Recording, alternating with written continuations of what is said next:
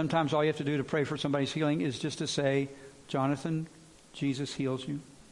Just put your hand on them. Just speak healing to them. Just say, Laura, Jesus heals you. You don't have to get all... That was a great insight. But remember, we found out that there was this guy named at Caesarea named Cornelius. He was a centurion of what was called the Italian cohort, a devout man, one who feared God, and with all his household who feared God. They gave many alms to the Jewish people and prayed to God continually. So we learned then that Cornelius was what was known as a God-fearer.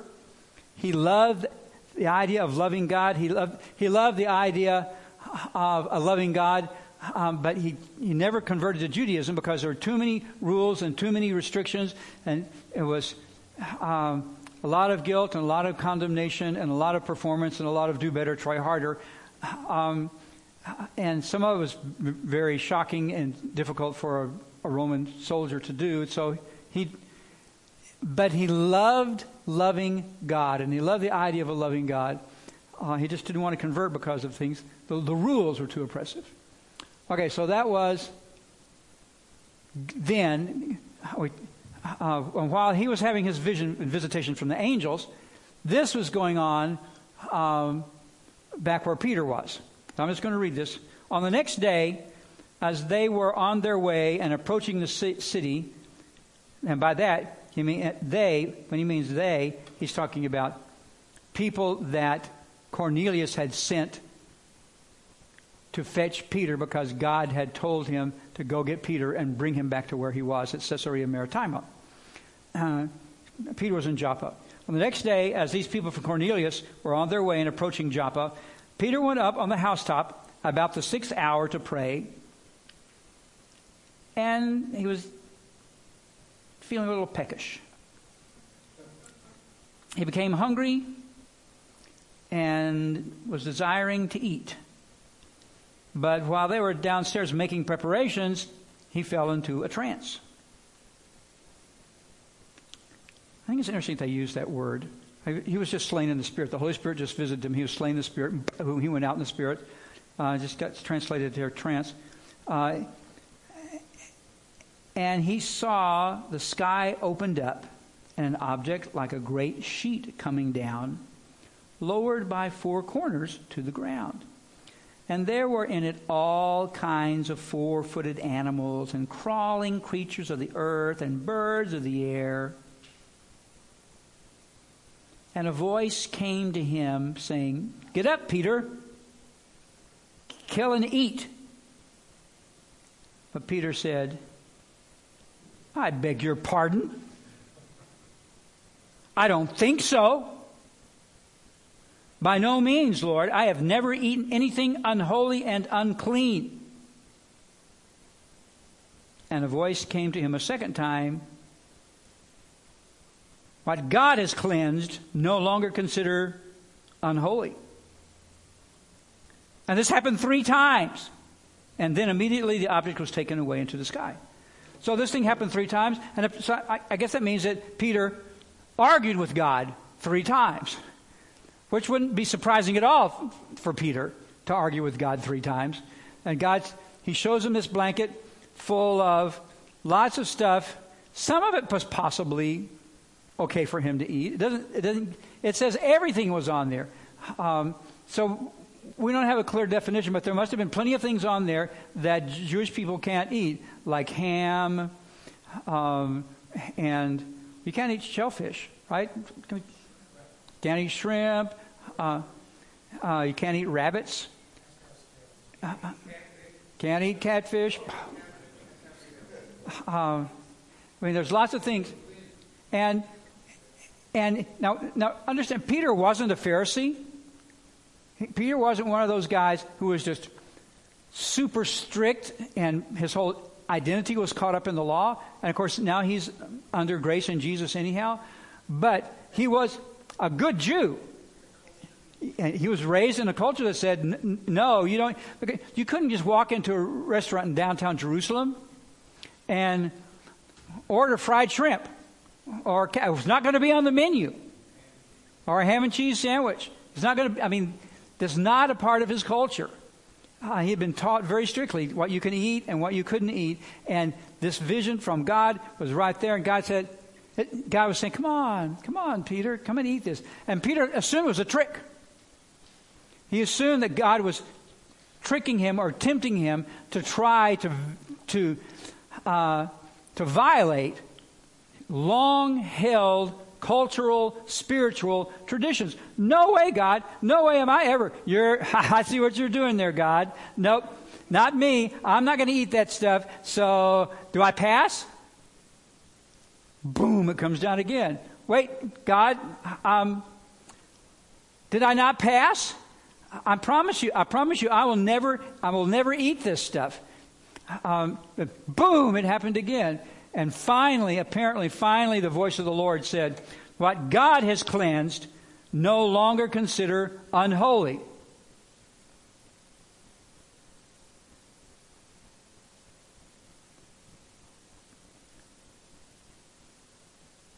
And Peter's going like, are you sure about this? We got like 1,000 years worth of cultural, spiritual history invested in. I got to sit down. I don't get it. I don't understand. God, are you saying we need to run around and start eating all sorts of crazy stuff? Do you want me to open a Red Lobster? What is it that I don't understand, God. Oh, okay. So, stranger things. While this was going on, and while Peter was greatly perplexed in mind as to what the vision which he had seen might be, right, perplexed in mind, that's probably a delicate way of putting it. While Peter was freaking out on the roof, trying to decide whether to jump, not sure what's going to happen next, behold, the men who had been sent by Cornelius, having asked directions for Simon's house, good for them, because ladies, we know what are men terrible at doing. Men are terrible at asking directions. But they asked, Joppa wasn't even that big a town, but they asked for directions, and they got to Simon's house probably an hour earlier than they would have if they had just wandered around. They appeared at the gate, and calling out, they were asking whether Simon, who was also called Peter, was staying there.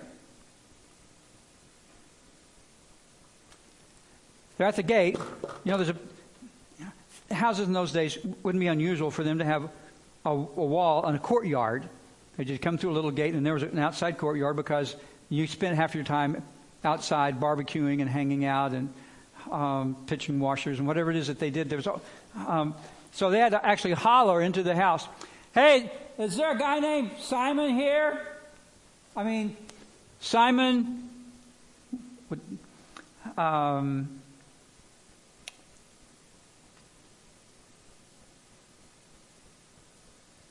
also called Peter, that's right. Is there a guy, because see, here's the trick. There's two Simons in this house. Remember from last week?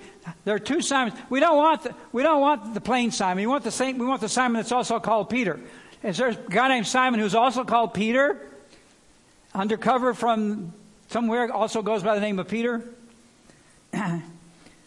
And is he staying here? And while Peter was reflecting on the vision, the Holy Spirit said,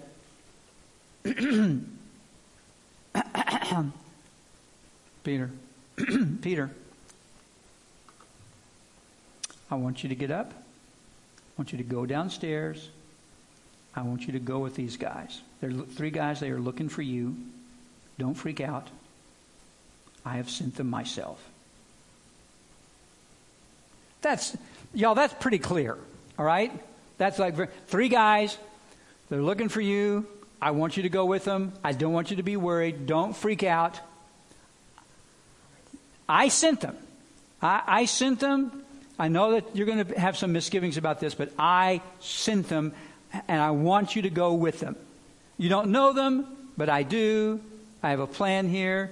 Just don't freak out. So Peter went down to the men and said, "Sup?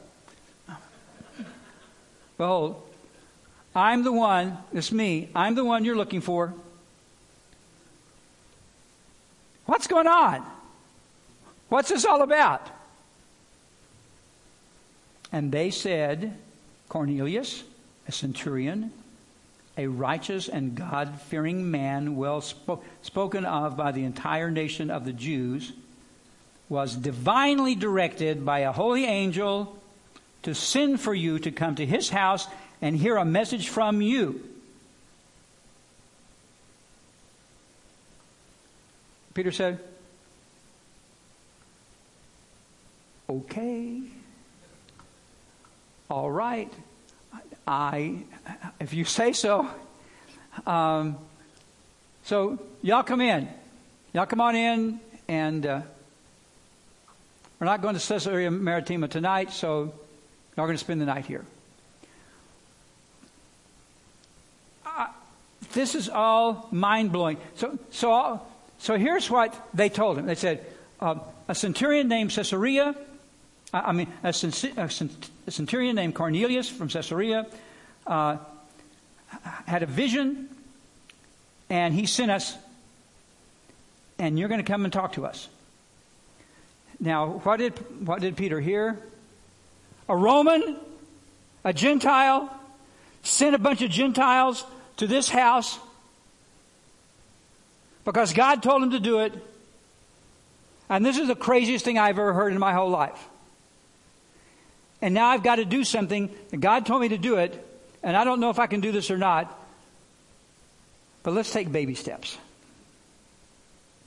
I think I'll have these guys come in and spend the night. When's the last time you think Peter ever invited a bunch of Gentiles to come in and spend the night? Never. So, baby steps. He brings these guys in. Whew. But this is getting crazier and crazier. We have to understand some things here about Jews and Gentiles. Jewish law and traditions made it clear that Jews and Gentiles were not to associate with each other. Not at all, not ever, not under any circumstances. Now, it wasn't, especially no socializing, no, "Hey, Cornelius, why don't you bring the kids over and we'll fill up the above ground pool and we'll barbecue some hot dogs and I got the pork loin on and we'll just hang out for a while." No socializing, and absolutely no intermarriage. Jews did not have contact. If you had too much contact with Gentiles, then you had to go through ritual cleansing before you could go into the temple. That you weren't supposed to have anything to do with Gentiles. Gentiles were considered to be idolaters and enemies. Bad enough that Gentiles worshipped idols. But throughout the history of Israel, it was always Gentiles who came to conquer them, imprison them, enslave them, burn down their villages. Whenever you had Gentiles in the neighborhood, that was bad news. There were lots of reasons why personally I don't want to have any Gentiles in my house, because you never know when you're going to stab them in the back. Now, Gentiles could be useful.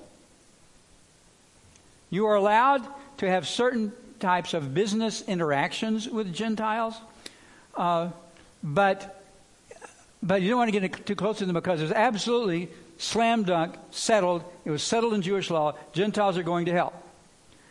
Go to hell, go straight to hell. Do not pass go, do not collect $200. Gentiles are going to hell. And you don't want, they're unholy, they're unclean, you can't get around them at all, ever. That was like cultural rule number one if you were a Jew. That also didn't make you very popular with Gentiles. And you know what? Then the Jews in Judea actually had some special dispensations by the Roman emperors. because they allow the Jews to kind of have their own buffer of rulers between them and the Roman governor, because none of the Romans could stand dealing with the Jews, because the Jews had this terrible attitude, and it just drove them crazy. So the Gentiles tried not to mix up too much of the Jews anyhow, because the Jews are just the most disagreeable, unhospitable, difficult people to get along with in the whole wide world. So, up until now, Peter was comfortable with this wall between him and Gentiles. It had never even occurred to him that the gospel was really for anybody except the Jews. Now, Jews could convert. I mean, Gentiles could convert, and then you could hear the gospel. But it never occurred to him that they were supposed to be reaching out to anybody except people who had some sort of a Jewish foundation or a Jewish background. And now God is confronting him with a very mind-blowing situation that it had never entered his mind at all that becoming a Christian or taking Jesus as his Lord and Savior was going to require this. It's like, wait a minute. I'm going to read you a long passage from Ephesians, but I'll read it fast. This is from Ephesians chapter 2. Therefore, remember that formerly you, because the Gentiles in the flesh, because the people at Ephesus that Paul is writing to were mostly Gentiles, they had become Christians. This is fast forward 30 years from what's happening in Acts. Remember that formerly you, the Gentiles in the flesh, who were called uncircumcision by the so-called circumcision, that is the Jews, which is performed in the flesh by human hands. Remember that you were at that time separate from Christ, excluded from the commonwealth of Israel, and strangers to the covenants of promise, having no hope and without God in the world.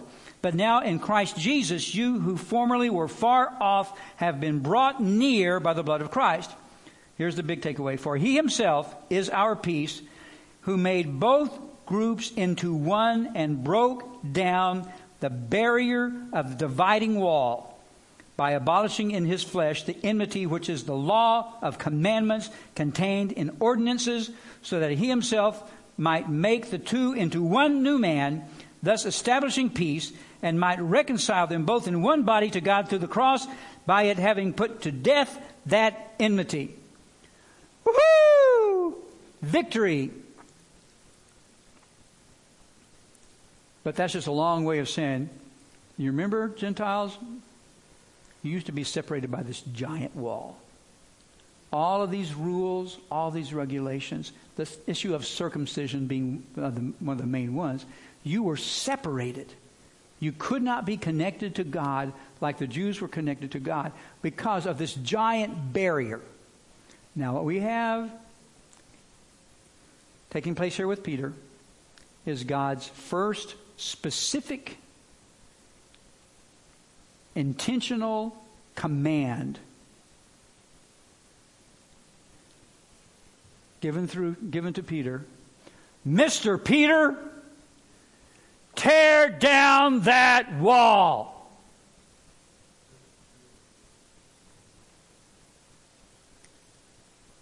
Peter has no idea what's going to happen next. He's just thinking that he may be stepping into his worst nightmare. But he knows when he's heard the voice of God. I promise you he is not happy about this. We're going to see next week that he's still a little bit shaky about this. But God said to do it, and on no other strength, but God saying, I need you to do this. Trust me. It's going to be okay. He was willing to do it. Yes? It is. Boy, It is absolutely changed the way you think. But in that moment, so at this moment, we're not to Ephesians chapter 2 yet. We are, the breakthrough hadn't happened yet. Gentiles were still unclean. Jews didn't associate with him, much less invite them in for a sleepover. This was just completely nutsoid. And God was asking Peter to violate 1,000 years of Jewish law and tradition, risk being condemned and ostracized by the rest of the disciples at home, by his closest friends, to take the risk of being corrupted by associating with Gentiles.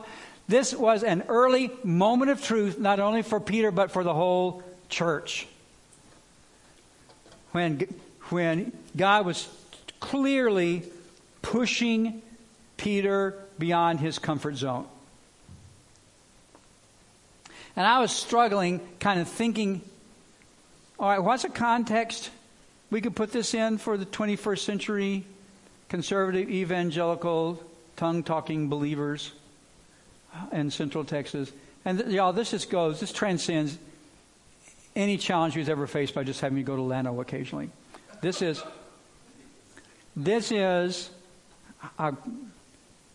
huge. This is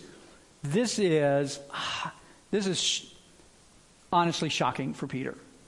And so I'm thinking, what would that be like in 21st century terms for Christians in our camp? And let's put this in context again.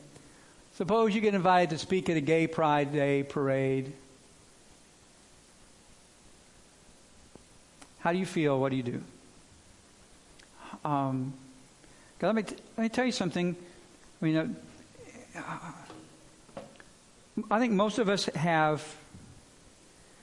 we've moved to a place where we understand that Jesus loves everybody, right? Jesus loves everybody. Christ died on the cross for everybody. That's Democrats and Republicans and African Americans and Anglos and Hispanics and straights and gays. Jesus died for everybody. God died. Jesus loved the whole world, and he died for everybody. Of course, you've got those. We could talk for a long time about all the problems that Christians have created for themselves in relating to the gay community. But here's something that you might know, you might or not know. You might have heard of it, but you don't believe it. There are plenty of gay and lesbian people who are trying to have a relationship with Jesus. They were raised in Christian homes. They were raised going to church. They were raised loving the Lord. They were raised loving singing the hymns. They were raised earnestly believing that having a relationship with God is an important part of their lives, and also struggling with this other thing. And while I don't want you to ever get the impression that what I'm suggesting in this message today is that I'm endorsing homosexual behavior, because unfortunately you have this pretty big body of evidence in the Scriptures that God does not sanction homosexual behavior. You've got a group of people who are the only reasons that they are bitter towards the church is because they believe the church is bitter towards them. And if you were invited, or if you had a word from God that said, I want you to go to a big gay pride rally, and I want you to just lovingly minister the truth of the gospel to them. I understand there's a difference here, because in the context of the book of Acts, Cornelius, his heart was primed to receive good news. But the only thing that was keeping Cornelius from becoming a Jew was all the rules and regulations, including circumcision. God was about to reveal to him something new that was going to open up the whole door wide to Gentiles coming into the church. And in 21st century terms, what we've got here is reaching out as Christians to a group of people whose hearts are hardened towards most Christians because they believe that they don't want to hear our gospel because our gospel is hateful, feels hateful towards them, which actually makes it more complicated. If you're invited to go speak at a gay pride rally, and God says, "Don't worry about this. This is from me." I mean, there's two gay guys and a transvestite downstairs, and they've come to invite you to come and speak to them, and that's okay because I've sent them. How do you react to that? Are you okay with that? Are you okay with God being okay with that? Are you okay with God? What's going on here? Have you just changed? Have you just ripped out the first chapter of the book of Romans? God, what are you doing here? What am I going to be doing there? So mostly I'm just trying to give you the sense of how shocking it would be for Peter to get this invitation to go and speak to Gentiles. And that's the only thing I can compare it to. The same shock, the same repugnance, the same fear would likely to be this. How do you feel? What do you do? Can you trust God for that? So that's just one scenario. There can be a lot of other scenarios. Maybe you just hear from God that He needs you to go and talk to somebody who's offended and rejected you and is involved in stuff that you would never in a million years want to be caught dead doing or associating with. Maybe it's God sending you to minister to somebody whose politics scares you and upsets you. And you can't imagine how somebody with that kind of politics, that kind of political position, could even be a Christian. But God wants you to befriend them and try to minister to them. Or someone whose lifestyle scares you and upsets you. Maybe we're not talking about homosexuality, but maybe something else. Or maybe someone who lifestyle scares you and upsets you, and their view of Christians is hostile. And they don't even want to talk to you. But God says, I'm sending you, don't worry. I'm sending you to minister to them. Or some other awkward situation. That's really what I want you to understand here.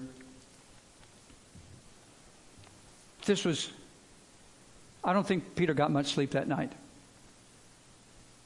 It was only the fact that he trusted Jesus, that he was willing to go to Cornelius' house. But here we are in the 21st century, and we continue to label and we put people in boxes. Either I like them or I don't like them. Either I agree with them or I don't agree with them. Either they like me or they don't like me. Either I care about them or I don't care about them. They're either safe or dangerous. We put all these labels on people. And when we draw these little fences to try to keep ourselves safe at other people's expense. This just happens to be Gentiles. My pictures just happen to be of homosexuals.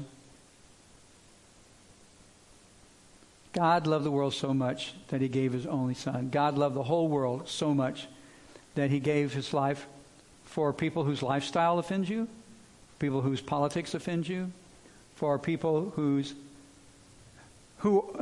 are offended by you and by your presence. He died for people that make you nervous. He died for people that make you mad. He died for people that in a million years You wouldn't go across the street to spit on them if they were on fire. And every once in a while, He puts you in a trance and He gives you a vision. And He says, I'm sending you to them. I'm sending you to them not to condemn them, but to share truth with them about my love and what I've done for them.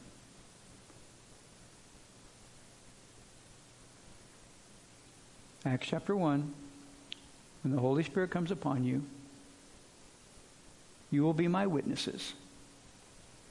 Jerusalem, Judea, Samaria, Gay Pride Day rally in Austin, Texas on Congress Avenue. And you will tell your story with miraculous results.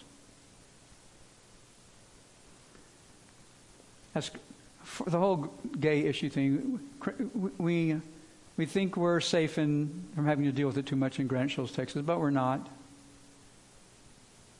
And God's already given us the directions to go anywhere, go everywhere, and tell people how much Jesus loves them. Not argue with them. Not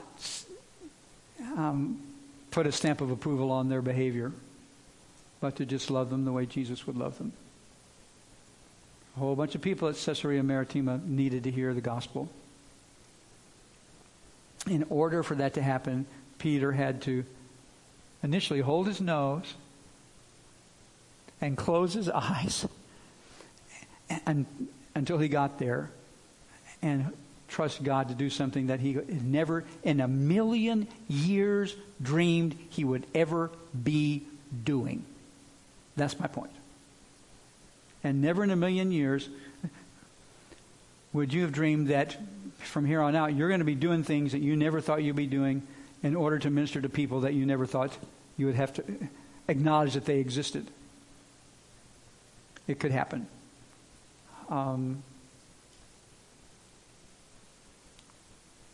Just saying be ready. That's all. Just saying be ready. Father, in the name of Jesus, I know there are people right now that need to know they're deeply loved by God, that they're fully accepted by God, completely, permanently forgiven by God, lavished by you, eternally, perfectly embraced by you as your child. Some of them think they're there. Some of them think they could never be there. They don't think that you want them. So many things that you've made available in Jesus, Lord. Just give us the courage to open our mouths and speak the truth in love, so that no matter how we feel about who they are or what they've done or what they're doing, they can at least have the chance to hear the truth about how much you love them. In Jesus' name, amen.